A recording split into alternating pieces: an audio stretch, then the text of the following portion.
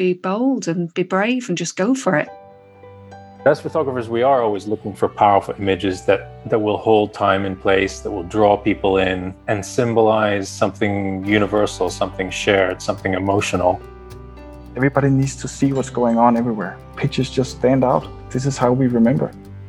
Insights, kits, and the conversations that matter with the world's leading photographers and filmmakers in Shutter Stories. Hello and welcome to Shutter Stories with me, your host, Lucy Hedges. Now, with most of last year's sporting events delayed due to the COVID-19 pandemic, 2021 is a very big year for sports and for sports photographers. So, in today's episode, we'll be talking to three of the industry's most successful sports photographers, three people at the top of their game, to find out how their jobs have changed over the last couple of decades and what it's like to shoot some of the world's biggest events. Now, calling in all the way from Tokyo is Alexander Hassenstein, who's been a staff photographer with Getty Images for the past 27 years. Now, if there's a major sporting occasion, then you can bet that Alexander is at it. Also calling in from Tokyo is Elsa Garrison, who holds the accolade of being the first female staff photographer for Getty Images. Now, like Beyonce, she is known simply by her first name, which says something about her reputation in the industry. And finally, our third guest is Richard Dickie Pelham, the 7-time Sports Photographer of the Year, Chief Sports Photographer of The Sun, where he's been for the past 33 years. Now, he's been trackside, ringside, pitside and poolside, in the studio and on the training grounds with the biggest names in the world. So it's fair to say this guy's been around. Welcome to the show, everyone. Hello. Thanks for having us. Hello from the UK. So I'm going to start by asking you guys, can you tell me a bit about your specialisms as photographers? So Alexander, let's start with you. My favorite sport is, by the way, it's football. As I told you, I'm based in Munich. We have a successful football club there, and I love also athletics. But I love and winter sport, near to the Alps, to the winter sport. But over the past years, I love every sport. I'm happy to be here in Tokyo to cover field hockey. And my country, Germany, has a good potential chance to win a medal. So I'm thrilled that the game starts in 3-4 days here for us. Yeah. And what about you, Elsa? What about your specialisms as a photographer? Talk to us a little bit about that. Well, I'm actually kind of a generalist as well, but I grew up in northern Minnesota, and I've shot a lot of ice hockey in my day. I've certainly in the U.S. These past few years, I've done a lot of baseball and basketball and those sort of things. Actually, at the Olympics for the first 9 days, I'm covering fencing, which I've never covered before. And but I've done a few. Lovely. Yeah, I'm very excited about it, and I've done a couple of athlete features with a fencer from GB and a fencer from on the U.S. team. So it's good to have those connections and to be able to see them follow through on competition. Yeah. So it's exciting, but yeah. Super exciting. And what about you, Richard? Well, my life is football, a lot of boxing, cricket in the summer. I've just come back from the Open Golf Championship that I've been covering for the last week. Really annoyed what's going on, with quarantining, etc., and I just couldn't put myself through that. Fair play to you two guys there. You're doing the quarantine. But there was no way I was putting my body through that after 18 months of COVID restrictions in the UK, which was, luckily for me, it was quite good. I shot a lot of football matches. There was no restrictions against me. The only restrictions really was boxing. I couldn't get near boxing at all because of the safety aspects.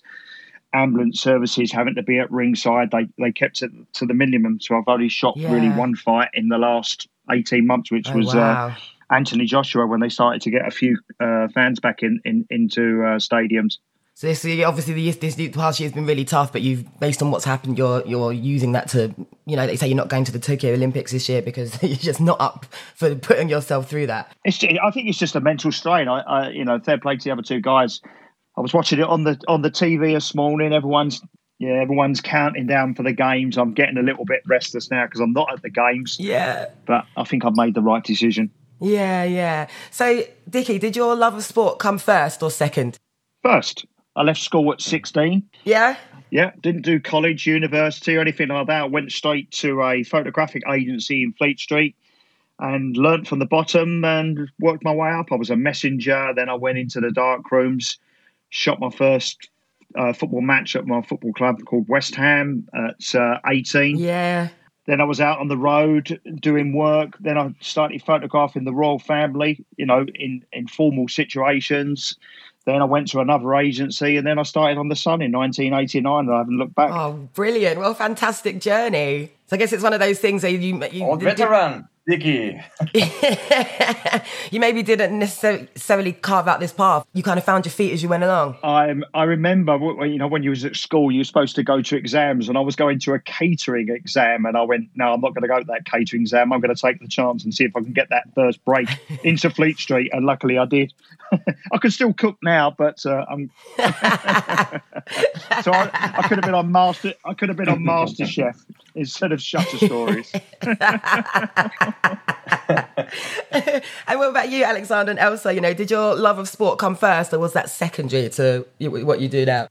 I guess I wasn't really into sport growing up, which I know is going to be quite odd. I took a photography class in junior high and high school in ninth grade, and I fell in love with that. And what was interesting is when I was growing up, a lot of my friends were athletes, and so I found photography was a way for me to still be connected with them while they were in competition. And it turned out that I really love the challenge of covering sport and all the different aspects of it that you can find. And it was just, so that's what's been really fascinating to me about sport and what brought me into it. And I just love that it's always something different and it's exciting. It's great. What other job do you have where you have a front row seat at some of the greatest sporting moments in history? Yeah, absolutely. And I take my responsibility as that I'm there to document the day's history in sport. So that's, how I approach it every game. But it's just, it's a great thing. Yeah, yeah. I love what you say about how, it's always so different, and, covering one event is completely different to covering another event. It just keeps you on your toes. It's always really fresh, and it just sounds really fun and always completely different. Yes. What about you, Alexander?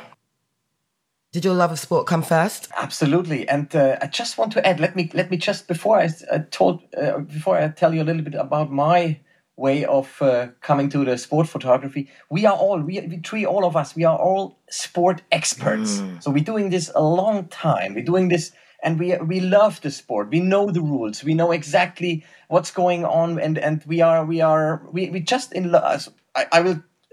Hopefully, and I'm sure Elsa and Dickie will agree, we love this, what we do. We love the sport. But I took my first picture with 13 years old. I make it quick, 13 years old, because I was playing football with my friends, and one of the guys said, hey, come on, pick a camera and make a picture of us. And I say, okay, I'll run up in my house and take my dad's camera with a black and white film, and then I take, 10, 15 pictures of us playing football, and that was my really first time ever that I take a picture was a football picture on black and white film, and all pictures was unsharp and not usable. But that was my start to get in love with sport photography. Yeah. And that was 40 years ago, nearly 40 years ago. So I'm doing this not every day, but I'm doing this now. Yeah. 35 years, 40 years, taking pictures every day. Yeah, and what is it that keeps this hunger, that feeds this hunger? What do you love about the genre so much that keeps you in this game? Not every day is different. Every match is different. Every sport is different. Every kind of sport is different. Every sport tells a story, and we can learn as a photographer.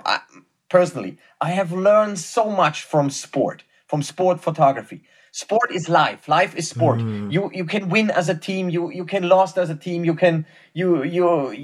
need power. You need practice. You need training. You need mentality. Everything. Every day you can see this. If I go to a football match or to any other sport competition, at the end there is a winner and there is a loser. That is part of the game. And personally, I have learned so much for my life, for my private life, for the business life, teamwork. Be part of the team, but go ahead, take the power, take the moment, and try it again on the next day. There's always a second chance, and that is I'm so proud to to see this every day, especially here at the Olympics, where a lot of thousands of athletes train specially for this day, practice for this day. It must be such an incredible vibe, just the atmosphere to just be involved. For me, this is the highest in the world. What about you, Dickie? What is it that you love? Capturing the pain, the moment, the glory. That's for me. Yeah. It's that moment when your writer is somewhere else in the stadium and he's writing about a certain thing, and you can capture that moment he's writing about. You know, you've done your job, he's done his job, and I'm in sync with my reporter, covering the moment, what's going to go on the back pages or the spreads of the newspapers. It's crucial.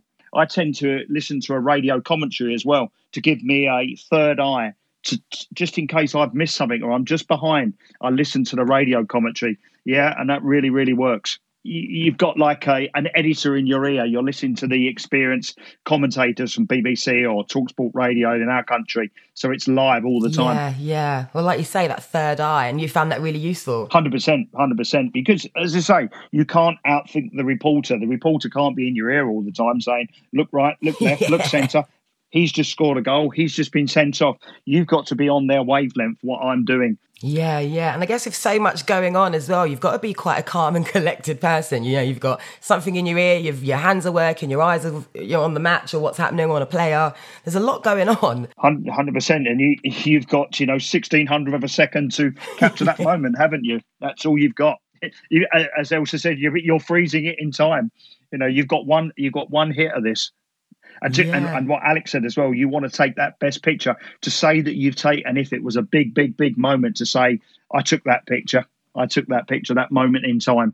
We want to tell the story in one picture. This is our.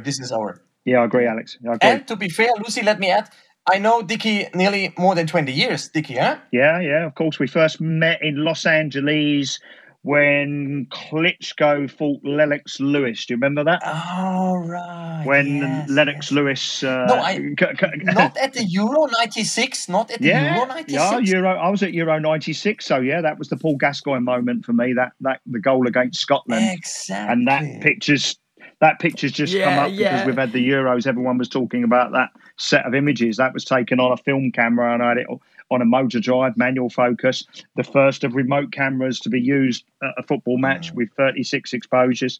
So, Euro 96 and then.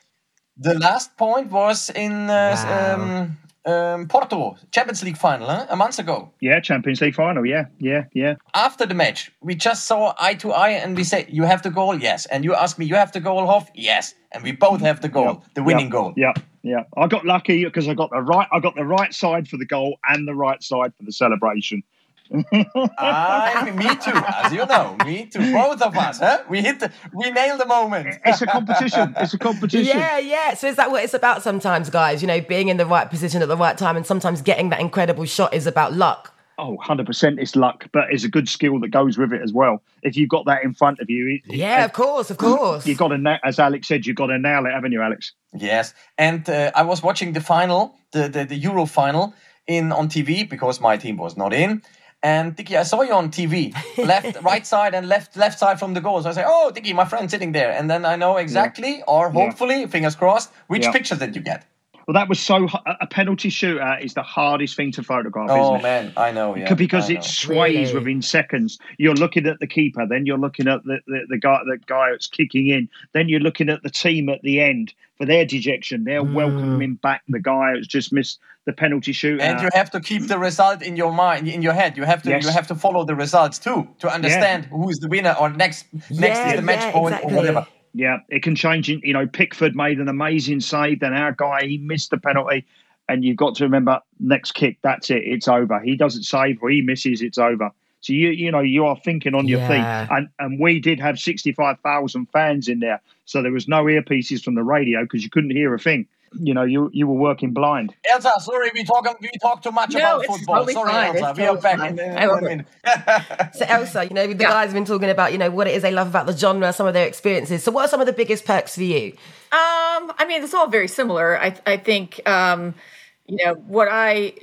I'm covering a match for Getty Images, obviously we're not focusing on one particular team. We're covering both ends of it. And so for me, I think a lot of sport photography is game management. And what my head is, when I think about when I'm covering something, in the back of my mind, I think, okay, if this is going to happen, I'm going to go here. If this happens, I go there. And you just have to make these decisions in a split second and to try and get both sides of the story, not only the action, but the reaction. And that's what I really like about sport photography. I just love the challenge of having to solve all those problems and capture all those moments. And for me, I think, much like Dickie is, taking some direction from from listening to the broadcast. I often, during a match, I'm checking Twitter. I follow the teams that I'm covering to see, is there something that I missed, or maybe that I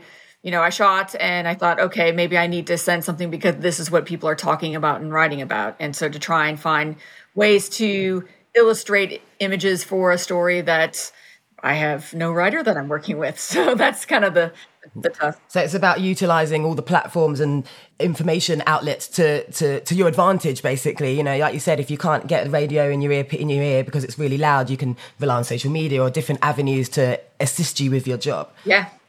So at least, sometimes when you can't hear, if it's so loud, you can't hear the broadcast that you're in your ear, you can just check Twitter. You can say, okay, that's what's happening. Okay, I need to focus on this. Yeah, that's right. As you say, that's a good way of using it as well, social media, isn't it? Because your soccer clubs, et cetera, they're updating their Twitter feeds all the time, constantly.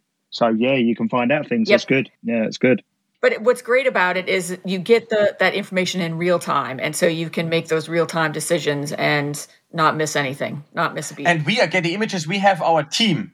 We have our back office team. We have editors, and they give us also, if it's necessary, they give us also informations. And Dickie has his editors, and we have our back office team. And sometimes, for an example, it's absolutely unclear for us if it's a goal check or whatever at football. Then you never realize in the first seconds, is it a goal or is it a non-goal? And maybe there is a referee that corrects his decision, and sometimes it's a little bit tricky to recognize everything what's happened on the field of play.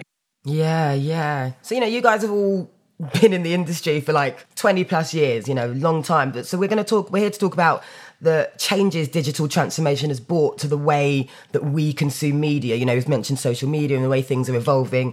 And basically how all this has impacted sports photojournalism. So I want to know from you guys, what has been the biggest changes for you from back in the day all the way to now? This timeline of technological transformation. Talk to me about the biggest changes for you. Now, any of you can jump in and answer first. I can remember my first digital camera that I used was Euro 96 towards the semi-final. Then I took it to the Atlanta Olympics because of the time difference. We started to use it then, but we went totally digital in 1998. I was taken into the office, and my picture in it said, "There you go. There's 2 digital cameras." Yeah. And I said, okay, what lenses do I put on them? Because they were another brand at the time, and I won't say what it was. But he said, oh, you'll work that out, no problem. And someone made a custom mount so all my Canon lenses could go on the front of it. So that's when I changed, 1998, the France World Cup. And the network agencies like Alex and Elsa, images were dropping on the desk within about 10 minutes after a goal was scored, and my desk went, what is going on here? It used to take like 20 minutes developing a film. You'd wait 20 25 minutes for a picture, but then it was bang, 10 minutes. But now it can be a minute after the goal's gone in, the pictures are on your desk. Yeah, exactly. And when I started in 96, I was shooting film and at All Sport, and we didn't start really shooting digital, at least in the States, for everything until like 2000 and 2001, something like that. But so that's what's also changed too, is like your workflow and your game management. So you'd shoot a half of football and you'd miss part of the next half developing film and getting those pictures out. Now you don't really miss anything because you can get things out in real time. So that's certainly changed. I used to travel around with a darkroom kit, and I don't have to travel. I bet you don't miss those days. Oh, not at all, because it was like an extra giant case, and then not only was a darkroom kit, you had to have a film scanner. And so to get one of those film scanners that were portable enough to carry on the plane with you, it was just a lot of gear carrying. And now I carry other gear, other types of gear. But I just think that that's the biggest change that I've noticed too, is that you used to go to a match and say, okay, if you came back and you transmitted 20 pictures shooting film, you were doing great. Now, if I don't get like 20 pictures out in the first 3 innings of a baseball game, I'm in trouble. So it's just a different approach. And even still, I feel like deadlines in the film days, you knew when all the newspaper deadlines were. Yeah. So if I were shooting a night baseball game, I know that I had to get something out by 8:30 p.m. to make all the newspaper deadlines, or, nothing was going to be seen.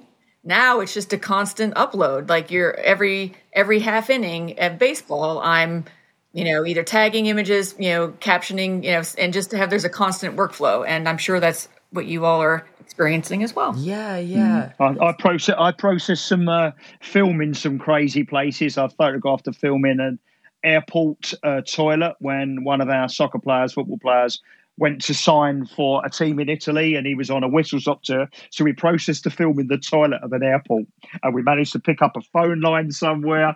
Some crazy things like that. Part of the business. Yeah, exactly. Oh, we all know this. I used to go, and having a hairdryer with us, a darkroom kit hairdryer, etc., etc. Some of the things we used to do, get substances on planes to process films would not be allowed in this day and age. Definitely not. Let me tell you,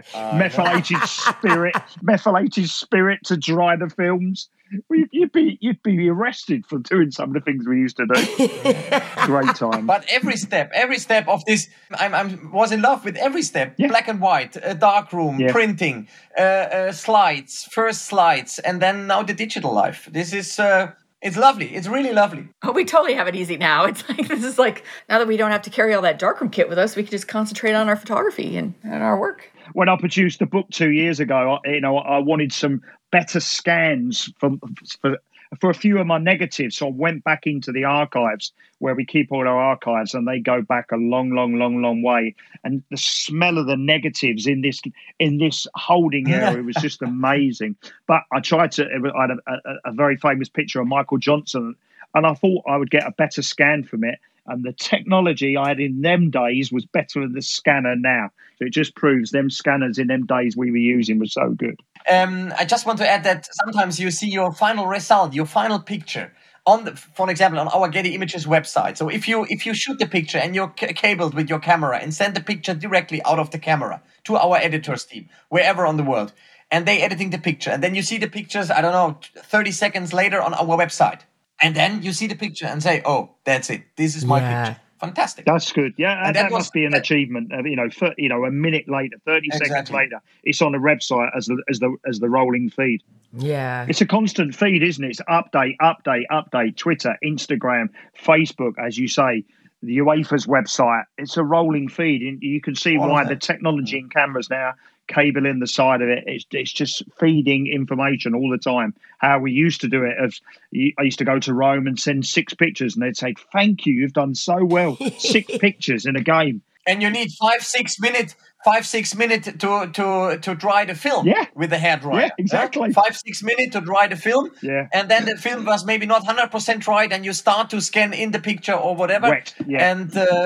And now in 6 minutes, I don't know, are 500 pictures on the website from a football match or from any other sport. I've actually refixed images because they wasn't fixed enough. We've actually gone back and refixed them.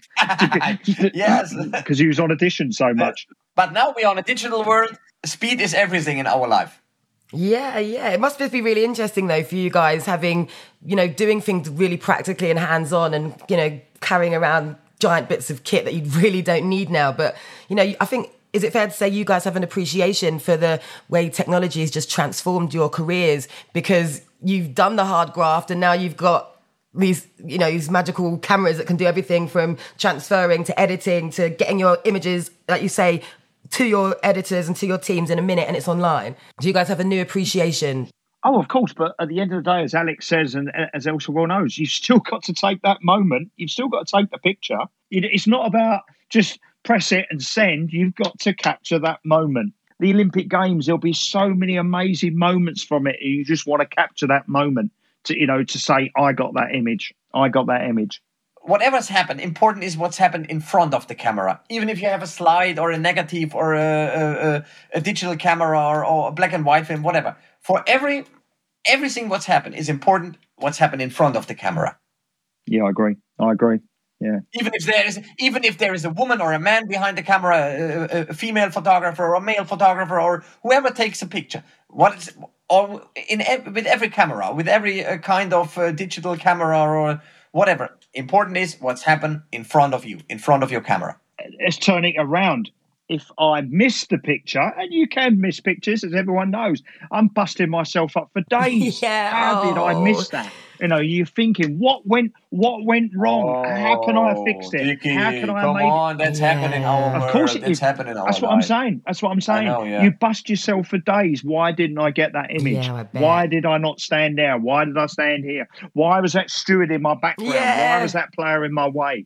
Or why you have not the right moment. Maybe you're too early, or maybe it's unsharp, or maybe it's whatever. Yeah, and that, technical reason. And we're like an everyday job then, is it? You've missed it. You want to go back and correct it, but you can't go back and correct it because the moment has happened. Yeah. Exactly. Yeah.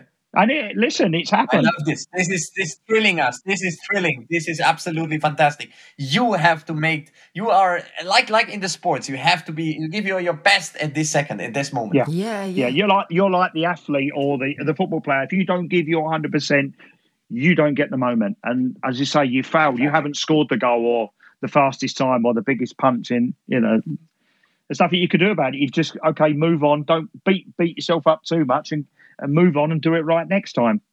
And Lucy, and the cameras support us. The digital life, the digital cameras support us.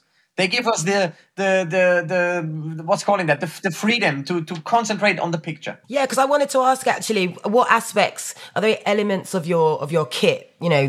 Any specific bits of technology or features that really make your job easier, or just made your lives a bit easier when you're at an event? It gives us a second chance. I think I know where you're coming from. Remote photography, it gives you a second eye. So if you are blocked in our position, you've got a remote camera in A, B or C position somewhere else, and it may take this beautiful angle. We was quite lucky in Project Restart and the restart of the Premier League. It was a shame there was no fans in, but our clubs were allowing us to put remote cameras in the stands up high behind the goals to capture, in a way, the pandemic and some of these wonderful angles.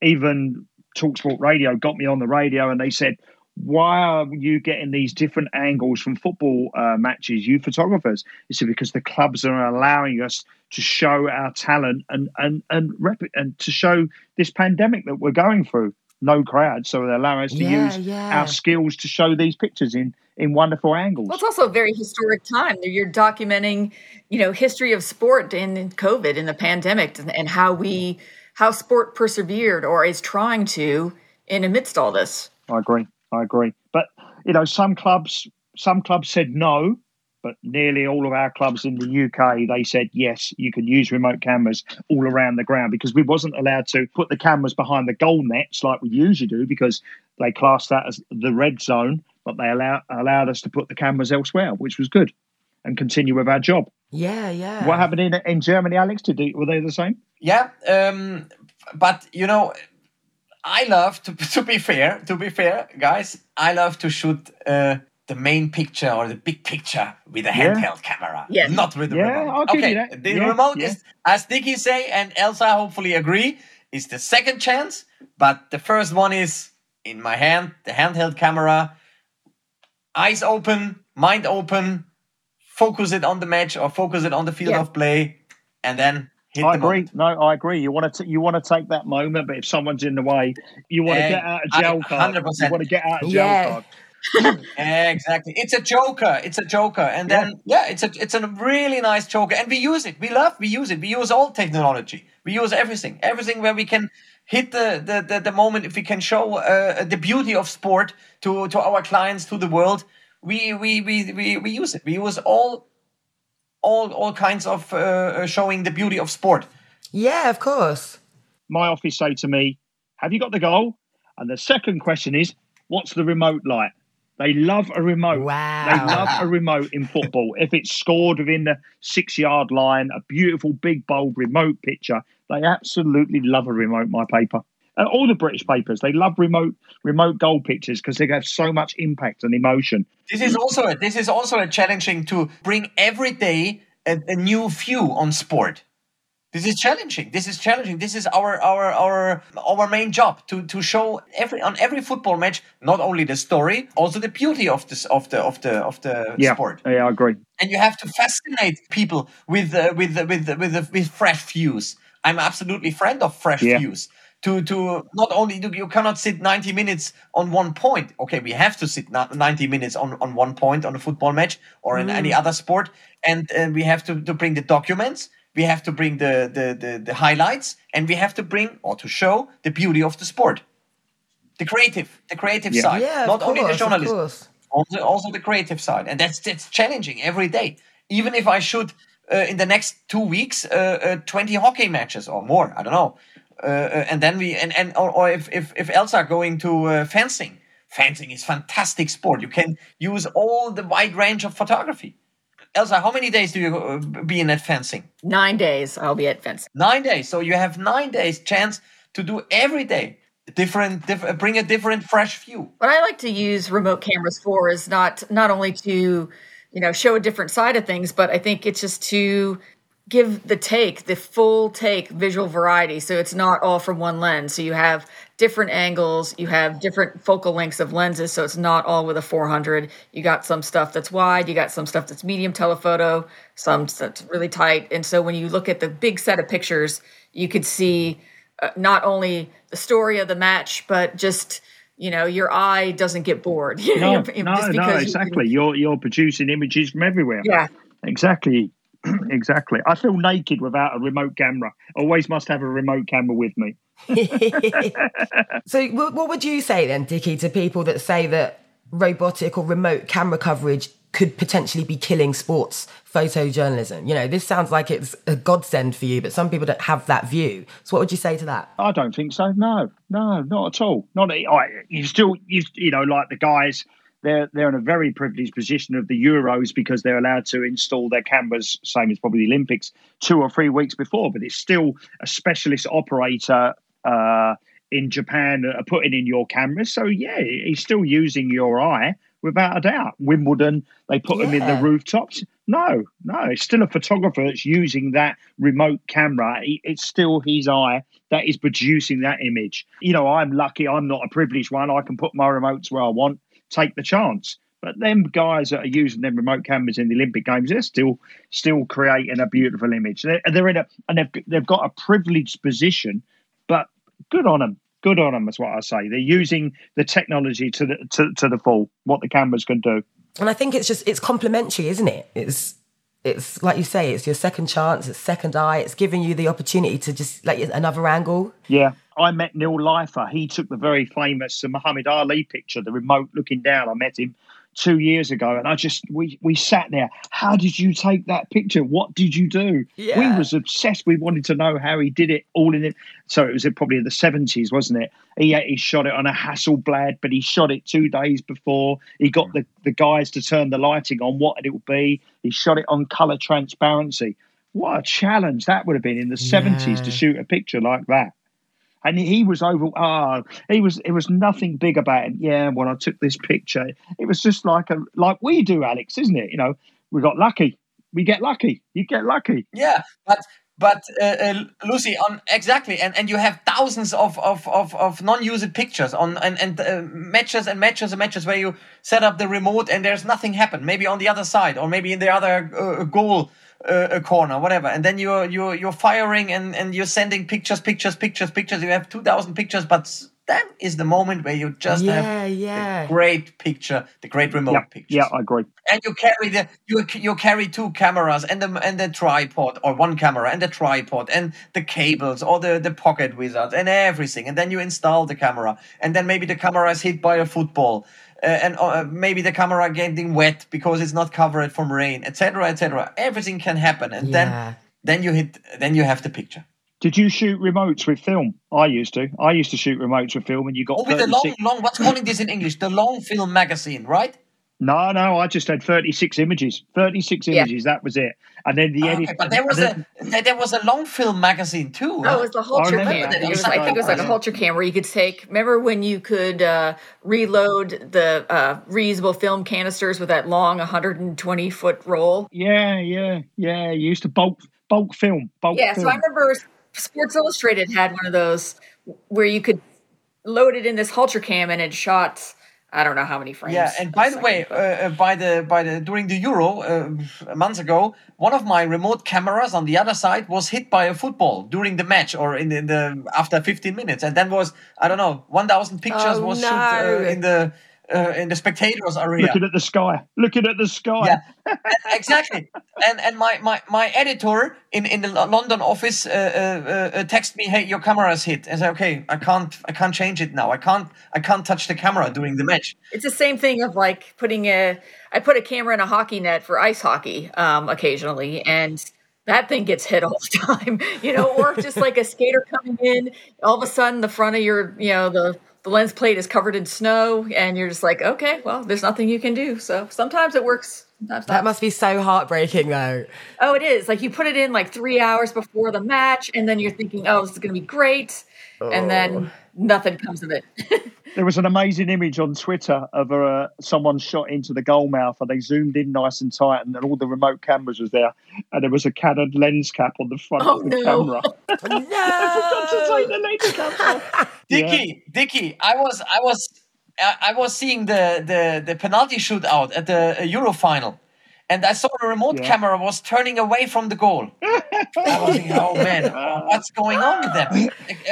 A penalty shootout at the final, and there was a remote camera. I saw it on TV because photographers have their eye and watching who's sitting next to them, or which of our friends and colleagues sitting next to the bench or next to the position next to the goal. And I saw a photo camera was turning away from the goal. I think, oh my God, that's gonna happen, yeah. But as photographers, you have so much to remember. You got it because there'll be a 15-minute watering of the pitch. So yes, you would have the lens cap on to protect the front of the camera. Yeah. You'd have a towel over the front. Once the watering's finished, you're shooting the crowd. You're doing this. You're doing fans. Oh, I've got to remember to go back to the camera to check it. And he forgot to take his lens cap off. It was so funny. It was a great advert for Canon though, because it had Canon on the lens cap. But let's go back to the handheld cameras.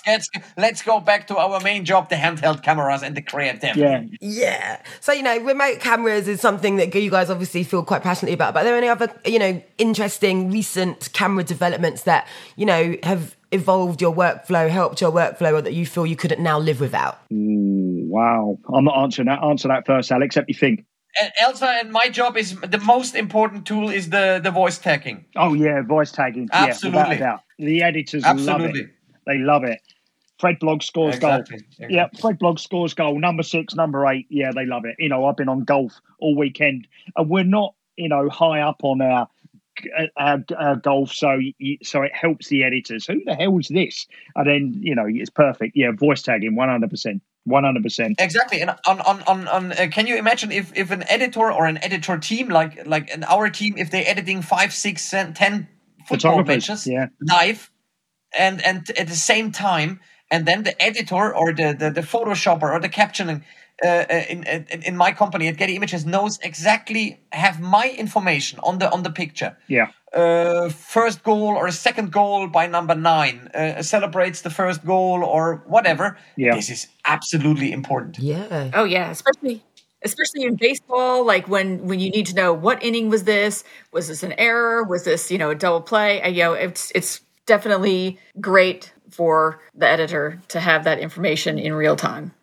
I had a chat months ago or 2 months ago with some other in Germany, some other Canon ambassadors, and two of these guys was nature photographer. They animals and nature, and they never use the voice tagging. Of course, they don't need it, but for us, it's absolutely important. It's vital. There's a lot of people that don't even know about voice tagging.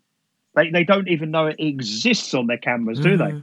You know, I'm not going to say any names, but I know that as a fact. Yeah. They do not know where voice tag is. The thing that helps me, especially when shooting when your light's changing, or if you're shooting something where if you point your camera one way, you're more front lit, and then you're in shade in another direction, is the recall function. I don't know if either of you have used the recall function, where you can set one exposure and you could decide to say, okay, the star button, I'm going to have this be this exposure in the shade, and then I want to have it be this in the sun. So then you're not remembering the old the days of like trying to like remember, okay, I need to shoot at 5.6 here, but wide open here, and you're spinning the f-stop dial or your shutter speed as you're moving. So I think like recall is been really great with that. Or even if you wanted to do pan blur pictures, but then all of a sudden some big moment happens and you want it to have the correct exposure.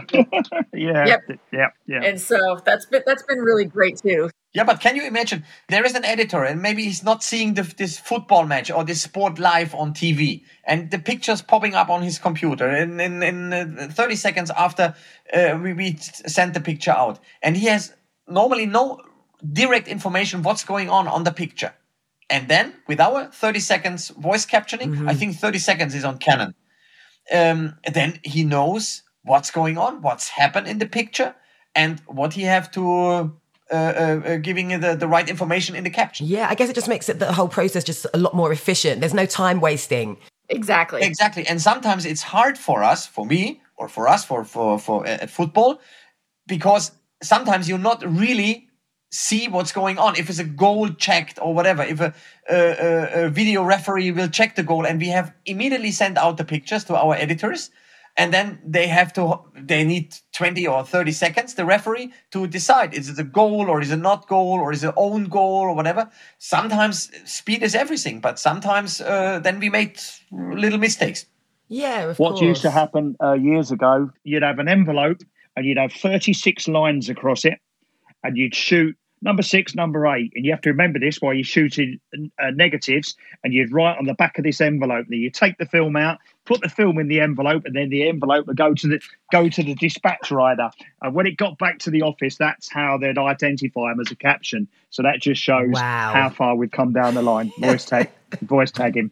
Yeah, voice tag him. Let's talk about the new days, not the old days. No, but it's not. It's. I think it's fascinating to hear this because it exemplifies how far we have come.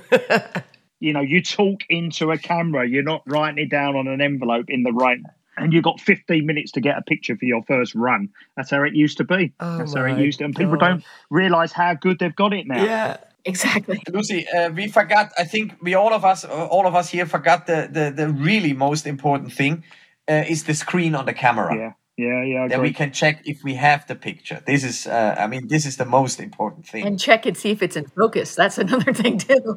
Before you send it. Yeah, you haven't got to wait 35 minutes before you cry. You can see it in a second if you've got it wrong. Or not. It's not like the film runners. If they come after 30 minutes to pick up your film in the envelope, and then after 2 hours you have the film and you can check it with on a light desk if it's sharp or not. Oh, yeah. Now you know. Now it's instant gratification. But I imagine as well, the screens, while they are quite sizable, there must be challenges that come part and parcel with picking images on the camera, because obviously I know you can attest, it's very different to looking at it on a giant screen, and you've got to have the eye to know that is the picture you want. The detail's quite small, isn't it? I've gone back to the darkroom days where we used to use these beautiful magnifying glasses to look at the negatives. I look at that on the back of the screen now, so it's sharp. So I'm using my old technology of 30 years ago. I've gone back to that using my eyeglass, so it's perfect. And it does work. You send the right picture. Love it. So let's talk about video coverage. How is video coverage impacting you guys as sports photographers? I don't know that it is, honestly. I think there's room for both mediums, and I think there's places for both things. So maybe some websites use little video clips, but then there are a lot of websites that use still imagery photo galleries. And so it's kind of hard to say what has impacted, at least from my perspective. I don't know if you fellas have a different in the newspaper industry website, without a doubt, because we started because we had the rights to the Premier League, so we could film inside the stadium. So we would do a quick 3-minute interview with the reporter just to say what had gone in the game, and then we'd insert the stills pictures. So we would, video definitely, and the same cameras that we're using to shoot the game, we are able to, do the quick interview with a decent set of microphones on them, because sound is crucial, isn't it? Oh yeah. So we blog all the time in that sort of way. With us at Getty, we're still photographers, and that's our specialty. And I think a lot of the video aspect of, and sport anyway, is all down to television rights. And so, as Dickie said, they had the right to record sound and video in their venues, whereas a lot of, at least in the States anyway, like I cannot record sound on my camera at a Major League Baseball game 30 minutes before that first pitch, because that is considered broadcast time. But not that I would, not that I would need to record sound anyway. But so those are those things that we're thinking about. Certainly if other photographers that work in the newspaper that do need to have those vlogs and have coverage they cover press conferences with video, whereas as a still photographer, we don't have those restrictions. I have made some videos, some video footage for Getty Images News during the pandemic in Germany. And all of us know how the camera works, and we have the eye for cameras and for video, as for still pictures and for videos. And I love it to shoot some videos, but our job is to highlight the moment, to pick the right picture in the story of a football match or a sport event in 1 or 2 pictures. The pandemic changed everything, as you just said there. As sports photographers, we became news photographers. I opted straight away in my industry. Right, I'm now shooting news. There was a pandemic on, there was no sport. I'm now a news photographer. And I said to the office, right, where do you want me to go? And they said, oh, wow, okay, yeah, you can work for us. Fine. And Alex, you were the same. You was doing lots of news, weren't you, during the pandemic? And it was fantastic to do a footage, 30 seconds footage, and then it's used in the news, in the TV news or on websites or whatever. It's fantastic to work this for news, and we have the eye. We not only shoot. Sport is everything. Sport is landscape. Sport is indoor, outdoor, and we have the sport photographers have the eye. We also have the skills to solve those problems, like with the lighting and with everything. And I think shooting video versus shooting stills, it's a different mindset, but you're still framing it the same way, I think, And so you just transfer one set of skills over to the other. I used to photograph the royal family, and it was like just photographing a football player. It's all on a long lens. You just had to frame it right and get the light right. So it was the same sort of skill. It was the same skill.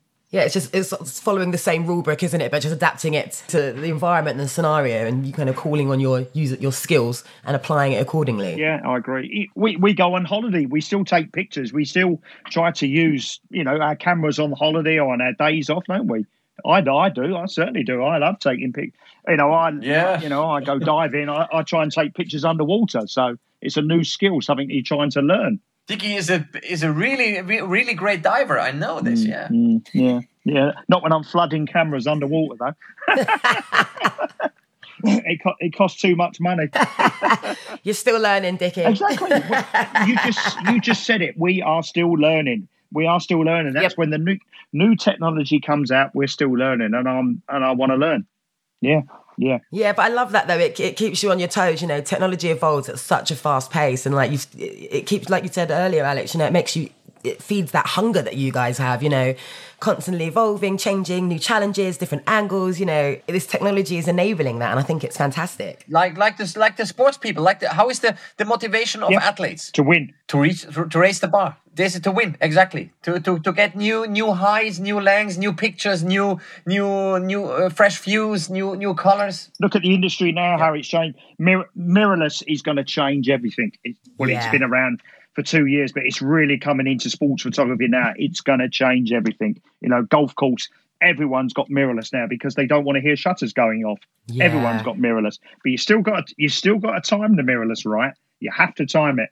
It's not just like a moving video. You have to time that. I've shot boxing on mirrorless. You still have to time it. Wait, Elsa, I've got a quick question for you. You know, you were one of the first well-known female sports photojournalists. So how have things changed in terms of, you know, gender representation and access?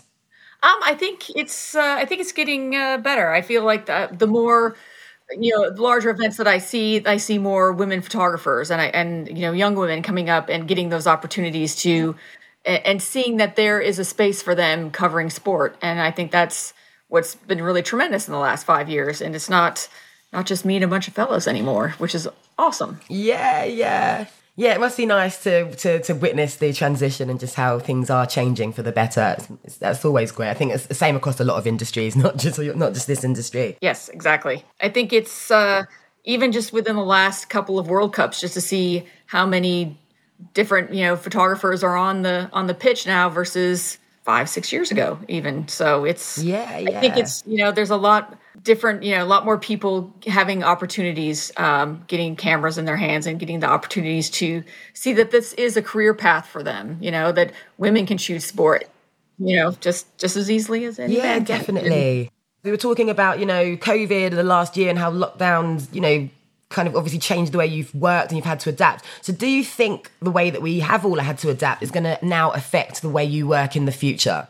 What have you kind of learned, or what are you going to take with you from the last 18 months or so? My very, very good feeling in the past, let's say 2 years or 1.5 years, was that the friendship, the sportsmanship, the fair play in sports was growing massively. Yeah. Hopefully you can agree, Dickie, under colleagues, under friends, Elsa, hopefully you too for America. There was a big friendship. Hopefully you is the right word, friendship, sportsmanship, fair play again, and focus on the sport. And that was a very good feeling for me, to trust in colleagues, to trust in all the rules and all the protocols, and stay all together with the colleagues. We are not, we're doing the same job, and we are not, what's the right word? We are not, we're walking together, we're doing the job together to fascinate with good pictures. We have to say, even under these conditions. And that makes me absolutely happy to see that we are all together. We had to really be sensible about how we worked in this pandemic, didn't we? Because authorities could have gone, that's it, no one's in. One photographer, 2 club photographers, or etc. Absolutely. And we showed, we have to accept the rules. Accept the rules, exactly. Get on with it. This is how it's going to be. Yeah. They say in our country it was 12 photographers on the pitch side for football, or there was 16 when it came to UEFA. The European Championships, they increased it to 32 photographers. But accept it. Don't moan about it. We had to work together. If you was one of the chosen few and you got in, you had to be professional and work together. Like you're going to see in Japan. It's going to be hard work for you. It's going to be hard graft. And it's hard to find, under these conditions, the best pictures, because sometimes we cannot move. We have to sit there. We cannot move. I love to shoot football with the wide angles to show a little bit more of the stadium. It's not possible because we have to accept the distance.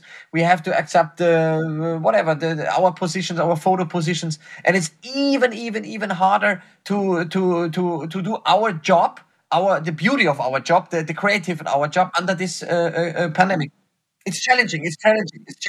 As Elsa said, we are sitting on the edge of the world and everybody else is sitting behind us. But as I say, no one's been behind us on these events for 18 months. Yeah, we sit on the edge of the world. And Dickie, you know me. Yeah, you know me a long time. It's hard, or it's you have to accept the discipline. We have to be disciplined on our field of play. Because we are part of the field of play, we are inside the field of play, and we have to accept this. We accept this, of course, and we have to be sensitive for all these things. I think we have to be, adaptive and, find different ways to solve the problems. Like, okay, normally I would move, or if the background was bad, okay, normally I would be able to move, but if this is my position, okay, what what tools am I going to use to help clean up this background? Am I going to shoot now with a 600 instead of shooting with a 70 to 200, or you're finding different ways to solve the problems. And I feel like, at least this pandemic for me, I'm definitely using those telephoto lenses a little bit more to kind of mimic that intimacy that you used to be able to have being closer to the field of play. And all of us want to have our to keep our standard, our photography standard, even under this pandemic conditions. Yeah, I agree. And that's my final question for you guys. What do you think will be the next big change? How will sports photojournalism be different in, say, the next 5 or 10 years? I think, as I said, mirrorless will change everything. And then you're going to have to be stronger in your editing. You could miss pictures. You could get more pictures. But, I think mirrorless will change this industry. So I've shot negative, I've shot transparencies, I've shot digital, I've shot fast digital SLR cameras, and now it's going to be mirrorless. There could be restrictions put on us as well. You never know. People could say, that's classed as moving video image. That could be the next problem. They could class it as video mirrorless. If you used to be putting out 20 or 30 images to a Twitter, so they could say, hold up, that's video. That's not stills, that's video. All them arguments are going to start. Yeah. What about you, Elsa? What do you think is going to be the next big change? I've kind of seen in at least the way sports are covered in the States anyway, that leagues are employing more photographers to do social media. And I see that trend continuing where, especially with the NBA, you have teams that have their team photographer that does all the action stuff. Then they have another photographer that does all the behind the scenes stuff. Mm-hmm. And I feel like the athletes are going to exert a little more control over their image and how they're portrayed. And I kind of see that sort of trend, at least in the US. Yeah. Yeah, we get that every team's got its own media department, etc. Mm-hmm. Sometimes it can be very sanitized as well. Something happens and it's happened, but you'll never see that image. That is the thing when you start to add these team photographers. And Alex, you got anything to add? I'm listening. Interesting to my friends. I have a little different view. This is my 16th Olympics, summer and winter. Wow. So I start 1992 with Albertville, and then I shoot all the Olympic Games, summer and winter. And the sport itself hasn't changed. The sport is the same. Maybe the sport goes a little bit more athletics and more speed, but the sport is the same. And our job is still today. We talk about today. Maybe, or I don't know, maybe it changed. But today and tomorrow and in the next weeks and the next months, we have to take the best pictures of this sport. And the sport is still the same. The equipment, the technique, our cameras, our lenses give us all the possibilities to hit the moment, to nail the moment. And we at Getty Images, I just talk about Getty Images. We are the official photography agency of the IOC. And this is the most important sports event in this year. It's the biggest event in sport in this year. And we have now 2 weeks, 14 days, 20 days to show the world the beauty of sport. And the sport is still the same. Hockey is the same. Hockey starts 1908. Swimming is the same. Okay, there are more athletes. There are more action and more athletics, whatever. Horse riding is the same. Weightlifting is the same. And our job, Elsa's, Dicky, and my job, and all of our other 50 photographers at Getty Images and editors on all of our team, I just can talk about my company, Getty Images. We have the job. This is our job. We are here to show the beauty of the sport. I love to say the beauty of the sport. In journalism, in creative, in all kind of sport, this is our job. And we try our best. And let's talk in 2 weeks. Let's sit again and talk about in 2 weeks I'm happy about the results. Talk about the results. Oh, Alex, I think that's a fantastic note. Did you want to add something there, Dickie? Yeah, hopefully I'll be back ringside in 2 weeks because there's some fights coming up in the UK. So yeah, let's hope so. Yeah, let's hope so. Yeah. Elsa, let's make a little bit more self-promotion for us. You can see our pictures, Getty Images pictures on our Instagram channels, on our names, on whatever names. And we are happy to fascinating the world with our work. You took that right from me, Alex. I was about to say, where can we see your work? I've just followed Elsa and I've just followed yourself, Lucy. So there you go. And you can look at my work on Dickie Pelham. Dickie, the most important things happen offline. Yeah, of course. We're always chatting offline and commenting how great picture man and things like that, aren't we? Yeah. All the time. To be fair, we of course, photographers love their Instagram, love to show their work. We love to show our work, our point of view, because we at Getty Images, we have thousands of clients around the globe, and they're using our pictures and their needs and Dickie's too, and his newspapers, cropping and whatever. But at the end of the day, our guys, we can show our products, our pictures on our own social media channels. Correct. It's the best thing to happen to photographers. We love this. If anyone have any questions, can direct us or messaging us on our channels, and we will answer all the questions. Always. Anybody that takes time to ask me a question. So there you go, guys. If you want any questions answered, hit these guys up and they will be more than happy to get back to you. I think on that note, guys, I really want to say thank you so much for taking the time to share your journeys, your really exciting stories and your expertise, and for just fueling this really interesting, brilliant conversation. Honestly, time's gone really quickly because you guys have just got story after story and it's just been amazing. So thank you so much. Thank you for having us. Thank you very much. All the best. Yeah, thank you for having me and keep safe out there. And as for you guys listening, thank you so much for tuning in, and make sure you tune in next time. Thanks for listening. If you've enjoyed this episode, you can rate and subscribe in the episodes listing. If you have any thoughts or feedback on today's episode or the podcast as a whole, why not reach out to us on social media? You'll find our details in the description below. We'd love to hear from you.